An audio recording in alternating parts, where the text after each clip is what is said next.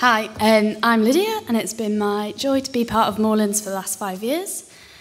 Today we'll be reading from Philippians, and we'll be reading from chapter 2, verses 1 to 11, which you can find on page 1179.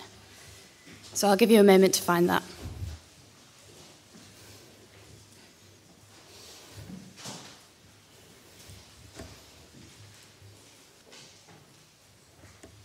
Okay, starting at verse 1.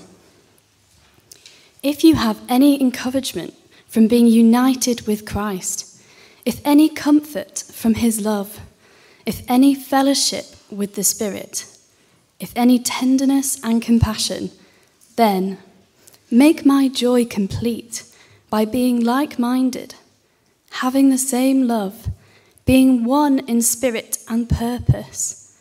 Do nothing out of selfish ambition or vain conceit, but in humility consider others better than ourselves. Each of you should look not only to your own interests, but also to the interests of others.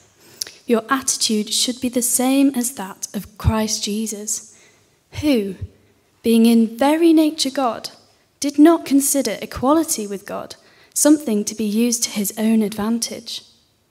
Rather, he made himself nothing by taking the very nature of a servant, being made in human likeness. And being found in appearance as a man, he humbled himself by becoming obedient to death, even death on a cross. Therefore, God exalted him to the highest place and gave him the name that is above every name, that at the name of Jesus every knee should bow, in heaven and on earth and under the earth, and every tongue confess that Jesus Christ is Lord, to the glory of God the Father.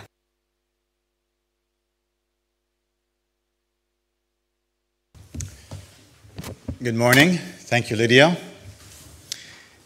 We all long to be part of a group of people with similar interests. That's why we have so many clubs and organizations and associations and political parties and affiliations and on and on.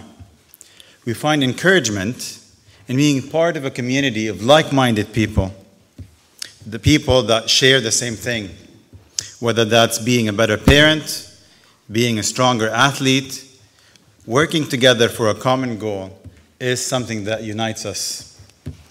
And it's great to belong. Church is also a community to belong to. But as a church, we must ask ourselves, why do we gather? Is it just our natural instinct to belong? Or is it the fact that most of us live in the Lancaster area or work here? That's part of it, I'm sure. But if we dig deeper, what brings us together, not just here on Sundays, but week after week, throughout the church, throughout the week? What causes us to share our lives and suffering with each other? What motivates us to love and care for one another, even though we come from different backgrounds and likely have different hobbies? What persuades many of us to call Lancaster home and reorder our entire lives around being at Moorlands, leaving loved ones behind and dear places? In other words, what is so special about church? If you think about it, the pandemic gave us the best excuse not to meet up. It was not safe or legal to do so, but we still made the effort to connect virtually or from a distance, even if it felt artificial at times. And here we are back again in the same room and determined to keep coming back. Why? I'd like to suggest to you that the church is unique and that that's the reason why we keep coming back and keep gathering. There's nothing like the church. Not your sports club, not your literary society, not your local volunteer organization, not even your group of best friends. No community in its composition and significance can resemble the church. The church goes beyond personal or common interest. Its purpose is much bigger than any individual or collective effort. at the surface level, it looks like we are just a community of believers, perhaps not different from any other faith community. But what I want to try and convince you of is that what binds us and the reason why we gather is nothing but extraordinary. And if you see that, when you understand what is so special about church, not only will you want to belong to church, but hopefully you'll also realize why it's extremely important to keep the unity of the church. So important is this unity that the Apostle Paul is writing to the Philippian church about how to maintain it. We've seen from our study in chapter 1 over the last 2 weeks, Paul's emphasis on the gospel and how the gospel stands as the cornerstone on which we should build and structure our lives. He spoke of defending and confirming the gospel in verse 7, advancing the gospel, verse 12, proclaiming the gospel without fear, verse 14, preaching Christ in every way in all circumstances, verse 18. This is what our whole lives should revolve around. And now, Paul is urging the Philippians to draw unity from the gospel. So let's look at that closely under the first heading on your notice sheet, be of one mind. And then we'll see whose mind Paul is talking about and how that leads to unity. Chapter 2, verse 1. If you have any encouragement from being united with Christ, if any comfort from his love, if any fellowship with the Spirit, if any tenderness and compassion, then make my joy complete by being like-minded, having the same love, being one in spirit and purpose. Here, Paul is picking up on his earlier message to stand firm and strive together as one for the sake of the gospel. And he expounds on that by introducing a long if-then statement. He describes 4 conditions that captures blessings and experiences derived from the gospel. And he uses those conditions to compel the church to act as a united body. So let's look at those conditions in order. First, it's encouragement from being united with Christ. That is, being in Christ, belonging to Christ, and following in his footsteps is seen as the grounds for encouragement. The Philippians see that Paul is in prison after he was imprisoned once before in their city, and maybe that caused them anxiety. But they know Paul very well, and they knew that Paul wasn't in prison because he committed a crime or he broke the law. So could it be Paul's preaching that got him in jail? Could what Paul was preaching and what the Philippians believed and advanced be the reason for his imprisonment? If so, you can see why that causes the Philippians to suffer and have anxiety. They didn't want to end up in prison. But rather than dismiss their suffering, Paul extracts encouragement from it. He connects his and their suffering to the suffering of Christ. Jesus told his disciples that no servant is greater than his master. And as he suffered to bring about God's will, they can expect to suffer in the same vein. The glorious thing is that in their suffering, Jesus' disciples are united with Christ and are becoming more like him. And that's a huge encouragement, considering that that's what their new life is all about. But finding encouragement from sharing in Christ's suffering is not a dry or mechanical matter. That's why Paul points to God's love as the second condition for unity. It's out of love that the Father engages the Philippians in the suffering of Christ. And as he does, he envelops them with his compassion and with his tenderness. And we know what that feels like. Whether it's the sense of heavenly peace and inner peace that only God provides, or being embraced by a community of people with genuine love towards one another. What is real is that the Philippians have been comforted by God's love, even during hard times. Paul knows it, they know it, and we know it because we experienced it. And having that in common should persuade us that as a church to function together in unison. Thirdly, Paul bases his appeal to unity on one more thing: fellowship with the Spirit. After referring to comfort that flows from the Father's love and encouragement from being in Christ, Paul now calls on the third person of the Trinity, the Holy Spirit. This is the Spirit that unites believers with Christ. It's the Holy Spirit through whom we understand and come to receive God's love. By the Spirit, therefore, Christians are united to Christ and in Christ to one another. Thanks to the Holy Spirit, the Philippians and the Christians, more broadly speaking, are all partners in God's gospel work. Whatever our personal differences, we have a common mission. And that's sufficient to help us behave as one in spirit and purpose. Finally, Paul adds one last condition to his if statement: if any tenderness and compassion.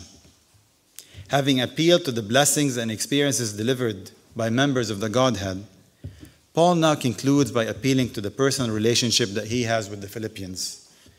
This is the visceral, gut-wrenching compassion that Joe spoke of 2 weeks ago. Paul knows these people very well. He founded the church there and visited more than once. He loved them dearly. Remember, he says that he has them in his heart. And there's no doubt that they shared the same feelings towards Paul as well. He was the one that brought them the gospel, and they were eternally grateful. They loved Paul and were concerned for him. In fact, part of the reason why Paul is writing this letter is to thank the Philippians for supporting him financially when no other church did. And so by referencing the tenderness and compassion that characterizes their relationship, Paul is touching a soft spot. But he's not manipulating their feelings. He's not manipulating their feelings. Rather, he's speaking to their heart as he spoke to their mind. So 4 preconditions, put them together, and you get a strong case for unity based on comfort and love, delivered by God, expressed by Christ and the Spirit, and shared mutually by believers. As a church, there are many things that could divide us. What type of songs we sing, where we spend church funds, how we respond to the needs around us. But whatever our differences are, they all pale in comparison to what we have in common through the gospel of Christ. In verse 2, Paul tells us in more details what he means by being united. But first, he inserts another personal sentiment. He says, if you've received the blessings and shared in the experiences that the gospel affords, then make my joy complete by being like-minded. We've already seen that Paul, although he's in prison, he's in a state of rejoicing because he knows that his imprisonment led to the gospel being widespread. And so Paul is not writing from a lowly state. He's not writing looking for someone to cheer him up. Paul has his eyes on the gospel. He wants the gospel to be preached throughout the world. And he's looking for his gospel partners for help with that. Seeing that happen would make him very ecstatic. And he can say that to the Philippians because of the special relationship that they have. He knows they care for him and would make the effort to be united, even if it's just to make him happy. But Paul has something deeper in mind. The joy of seeing the gospel spread is something he knows the Philippians aspire to as well. So Paul is saying, make my joy complete, as in work together to make the gospel widely known. That will make me very happy, and I'm sure it will make you very happy as well. And the key to make the gospel widely known is to be like-minded. This is the main idea here. This is what Paul has been setting the stage for, to be like-minded. So what does that mean, to be like-minded? Does it mean that we all must have the same opinion about things? Does it mean that we all must read the same books or shop at the same stores or have the same living standards? That can't be. God created us with different personalities, and we go through different circumstances. That ought to produce different people, and it's not possible for us to live identical lives. By being like-minded, Paul simply means having the same mindset, the same perspective, the same vantage point. For the sake of the gospel, Paul is calling us to have the same attitude towards life and towards others. The emphasis is on oneness. Make my joy complete by having the same mind, having the same love. being one in spirit and purpose. In other words, since we received God's unchanging love through God's one Spirit, that should unite us and enable us to love one another in ways that overlook our differences and maintain unity. That's what the gospel does, and that's what the gospel produces. It unites us and compels us to stay united for a purpose that is bigger than any one of us. Think of an orchestra as an illustration. 50 or 60 instruments each make different sounds, but the music that they produce collectively is much more beautiful and majestic than what any instrument can produce on its own. And the only way for musicians to produce those beautiful melodies and rhythms is if they're all following or they're all reading from the same music sheet.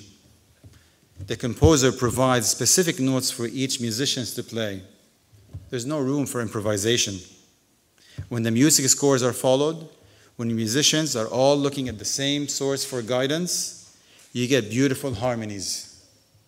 We can say that musicians are like-minded or of one mind.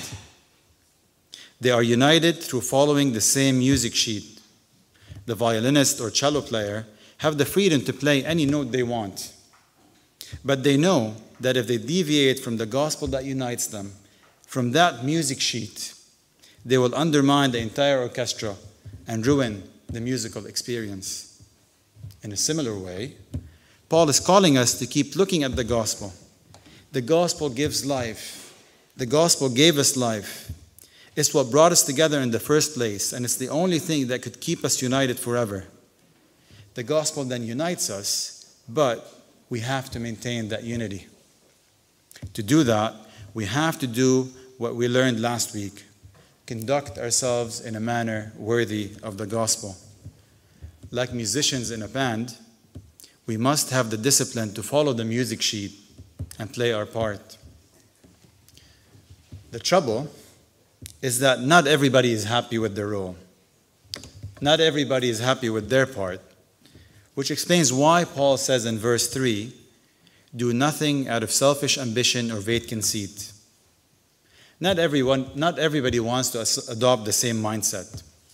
And Paul identifies two reasons why that's the case. First, selfish ambition,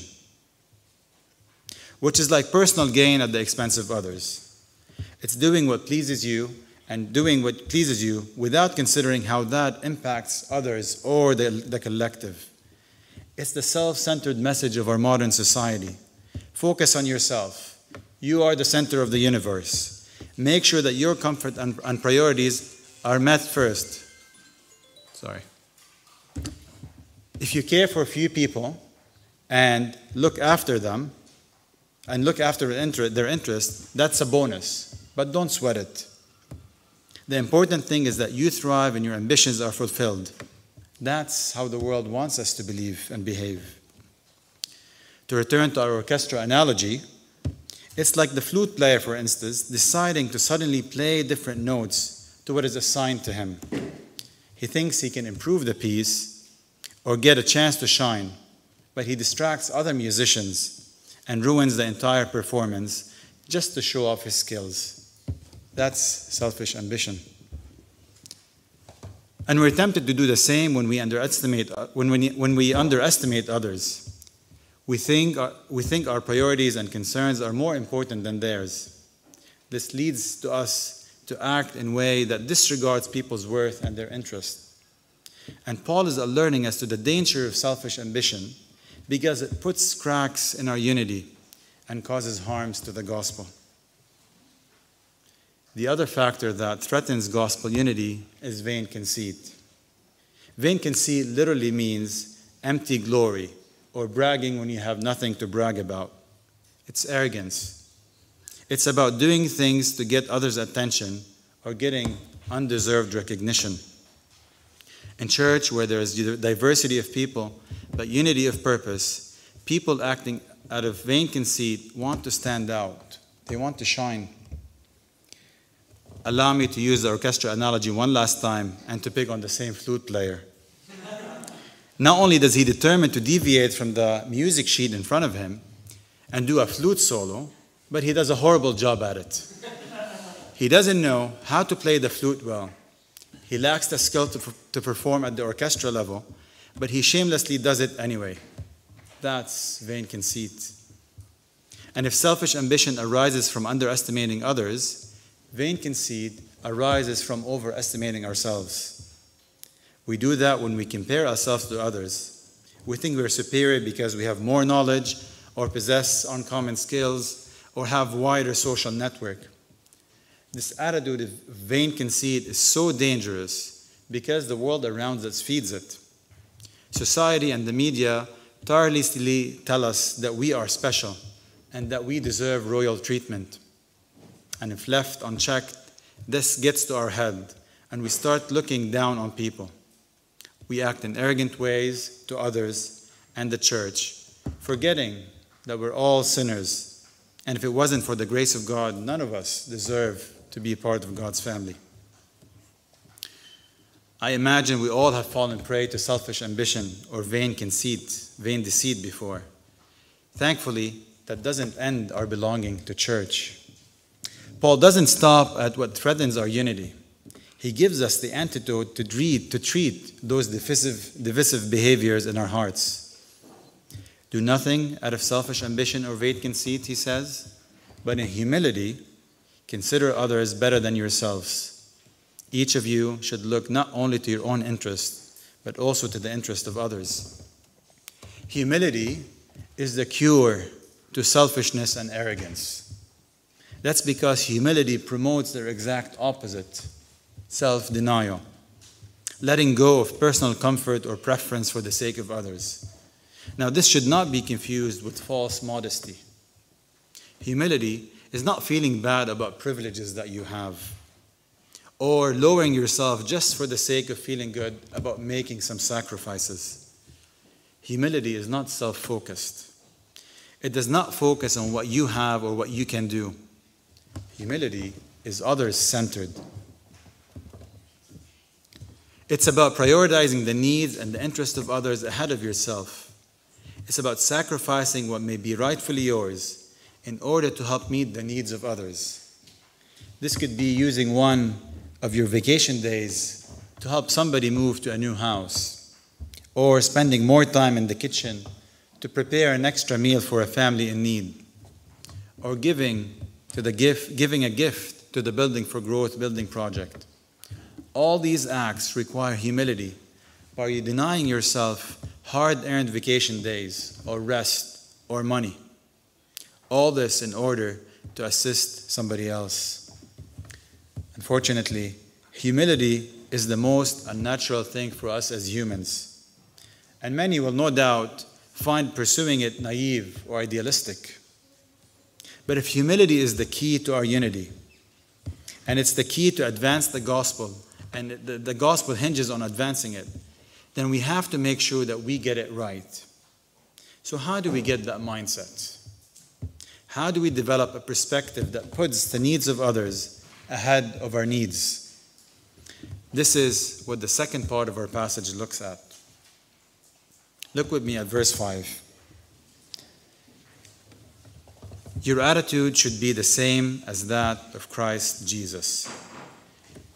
Paul tells the Philippians, if you want to master humility, you need to have the same attitude as Christ. If you want to preserve the unity of the church in your relationship with one another, you must have the same mind as Christ, the same mindset as Christ. That's fascinating. The key to being selfless is not to think less of yourself, but to think more of Christ and his example. Proper humility is based on a reflection on the incarnation and crucifixion of Jesus Christ. The fact that it's a mental adjustment means that anybody can do it. And so everybody has a role in preserving the unity of the church. In the verses that follow, Paul poetically describes what Jesus went through to reconcile us to God. These verses are some of the most studied passages in the Bible. So many books and songs and articles have been written about these wonderful verses because they contain fundamental truth about the deity of Christ. But Paul's main point here is to highlight Christ's selflessness as the ultimate example and model for humility. So with that in mind, let's look closely at this beautiful song. Who being in very nature God, did not consider equality with God something to be grasped, but made himself nothing, taking the very nature of a servant, being made in human likeness, and being found in appearance as a man, he humbled himself and became obedient to death, even death on a cross. We understand from this that Jesus existed prior to his incarnation. There was a time when Jesus did not have a human body.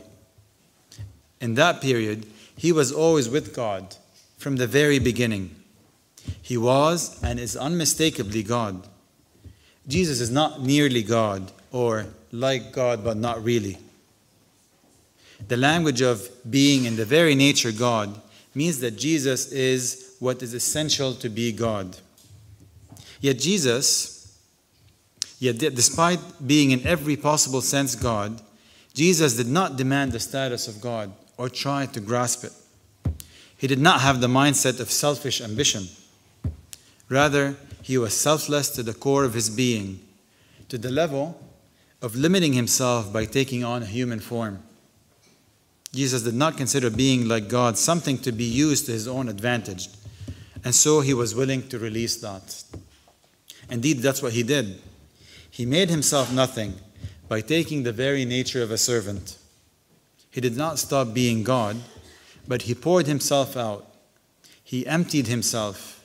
He became powerless, empty of significance, of no reputation. He became nothing for the sake of the gospel. Jesus gave up the glory that he had with the Father from the beginning, and he became like us, human in every way except sin. That takes incredible humility. The journey from heaven, from the right-hand side of the Father, to a time and place on earth that many of us can't imagine living through. That is a huge descent. And Jesus did not live in a palace when he was on earth. He lived like a servant without any honor or glory. That is remarkable humility. And that's the mindset that Paul wants us to have. Jesus gave up so much for the sake of the others, and we ought to do the same. This contrasts with people in Philippi who operated out of vain conceit. They had nothing to brag about, but that did not stop them from bragging. Jesus had every reason to boast, but he did not out of humility. Adopt Jesus' attitude, not the attitude of arrogant believers, arrogant leaders, Paul writes. Jesus did not waver in his humility, but instead, he went all the way to the point of death on a cross. He submitted to the will of the Father, which shows another dimension of his selflessness. He knew that his incarnation would lead to his crucifixion, but he obeyed, and he did not renounce the sacrifice he made. We tend to forget how dreadful the cross is, but we must remember that death on a cross was highly scandalous. The cross was conceived as a shameful execution tool. And so seeing Jesus, the very God that created the universe, humble himself all the way to the cross, is the perfect example that illustrates the extent of humility. Today, we're called to put on the mind of Christ. This is not always easy, because each person has rights and privileges that they think are unchallengeable. For example, I'm entitled to full rest, and until I have that, and until I have that, I cannot reach out to others. Or I need my alone time, and without that, I cannot get involved in any church activity. Or I'm too busy looking after my own stuff. I will help when I have those things sorted out. This is not always selfish reasoning, and that's why it's helpful to think of adopting the mindset of Christ as an ongoing process. We grow in our understanding of God's sacrifice and what is ours to keep and give. We each have our own emptying of self that we must consider. This means that no matter how old you are or how young you are, no matter how long you've been in faith, there is always room to grow in putting on the mind of Christ. We must regularly evaluate our decisions and life choices and check them against the gospel. Asking what would Jesus do is a handy way of doing this, but we must not forget why we do it. Otherwise, we get frustrated. Defending and advancing the gospel is what should motivate us, not accumulating a list of good works. Jesus humbled himself out of obedience to God's will of saving the world from sin. It was not a random act of kindness. Similarly, seeing the gospel spread out is what should motivate us to make the sacrifices and put the needs of others ahead of our own. What is encouraging is in the gospel, we also find forgiveness for our shortcomings. We can never fully imitate Christ or the example of Christ because he is sinless. But when we try to be like Jesus and fail due to vain conceit or selfish ambition, we don't lose heart. We renew our commitment because we know that in Christ we are forgiven. This is a vindication that we have in Christ, and which Paul concludes this song with. So let's look briefly at verses 9 to 11. Therefore, God exalted him to the highest place and gave him the name that is above every name, that at the name of Jesus every knee should bow in heaven and on earth and under the earth, and every tongue confess that Jesus Christ is Lord, to the glory of God the Father. We see here that God exalts Christ to the highest imaginable place, and by doing so, he restores him to his eternal position. Jesus humbled himself and entered our human realm to save the lost, but he belongs to his throne in heaven. It's possible that few people might appreciate the humility of Christ, but still feel unsure about following his pattern, given the heavy price to pay up front and self-denial. Paul's words here address those concerns in two ways. First, Paul reminds us that the self-emptying of Christ and his crucifixion were not punishment from God. This was part of God's plan from the beginning. God ordained in advance that Christ should suffer and die on the cross. And God also intended to raise Christ and exalt him as Lord of all. Just as it was predestined for Christ to suffer, it is predestined for him to rule as supreme authority. Paul is emphasizing that Christ will be glorified and will be given the name above all names. As such, we must not doubt the example of Christ and the mindset that inspires. Secondly, in describing the full manifestation of Christ's rule, Paul is pointing to a future state. By doing so, he's lifting our eyes upwards and forward to Christ's return. When Christ comes back the second time, he will gather his people from all over the world, and they will join the great banquet and celebration, Christ's celebration for his triumph over sin and death. At that time, every knee will bow in heaven and on earth and under the earth. For Christians, this is something to look forward to, worshiping Jesus and bowing down to him as Lord. But even those who don't acknowledge Jesus as Lord now will be brought to their knees on that last day, but not as friends and children of God, but as his enemies, and he will judge them. Jesus will then reign as king forever, and God will be eternally exalted. That's the full gospel story. Therefore, we must learn to humble ourselves and be like-minded in anticipation of that joyous day when Christ returns. So to conclude, it's the gospel that makes the church special. The gospel is what differentiates us and makes us unlike any other collective. We are all violators of God's perfect law, and for that we deserve death. But because of God's mercies, He sent Jesus to die as a substitute in our place. And with Jesus' resurrection from the dead, we are given life, a new life, life that resembles Jesus' life, overflowing with love towards others and marked by submission to God. That's the gospel. The church is special because, unlike the orchestra or any other group where you must possess certain skills to join, at church everybody is welcome. And every person has an important role to play. You don't need to have special talents. Nobody will look at your resume or examine your personal history. You only need to believe the gospel. The gospel then unites us in being a community of transformed people. And God works through our unity to put the gospel on display and make it known further. But we have a responsibility to maintain our unity.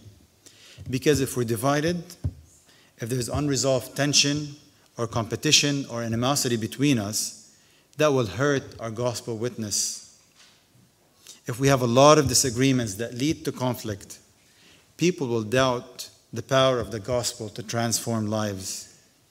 If we don't put the interest of others ahead of our interest, people will be skeptical of what we proclaim.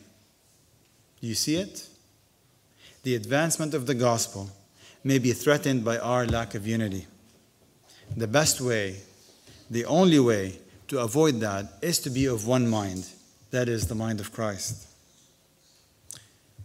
If this is your first time in church or the first time that you hear about this or about the gospel, I want to invite you to respond to God's love and to trust Jesus as your Savior from sin. Don't wait for that day when Christ returns and you end up meeting Jesus as the judge and you being his enemy. Ask for God's forgiveness today. And when you do, you will be part of the only community that has eternal significance, the church. If you'd like to learn more about that or have any questions, come back again next Sunday or talk to one of the leaders after the meeting. And if you have already put your trust in Jesus and have committed your life to preaching Christ, I thank God for you. And I want to encourage you to keep that as the focus of your life.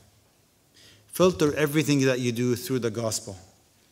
Strive to have everything, every decision you make and every thought that you have, everything that you say and do, be in service to the gospel. And remember that God saved us as individuals, but he saved us into a community. So let's take our unity very seriously. Let's put on the mind of Christ and learn from his humility how to put the interest of others ahead of our own. And may God help us all to do that. Let's pray.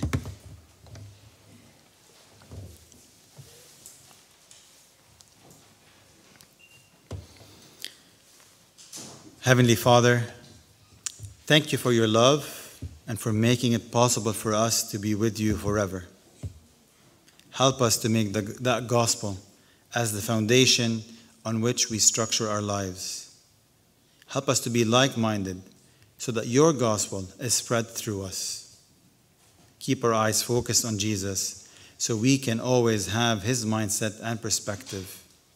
We ask this in his precious name. Amen.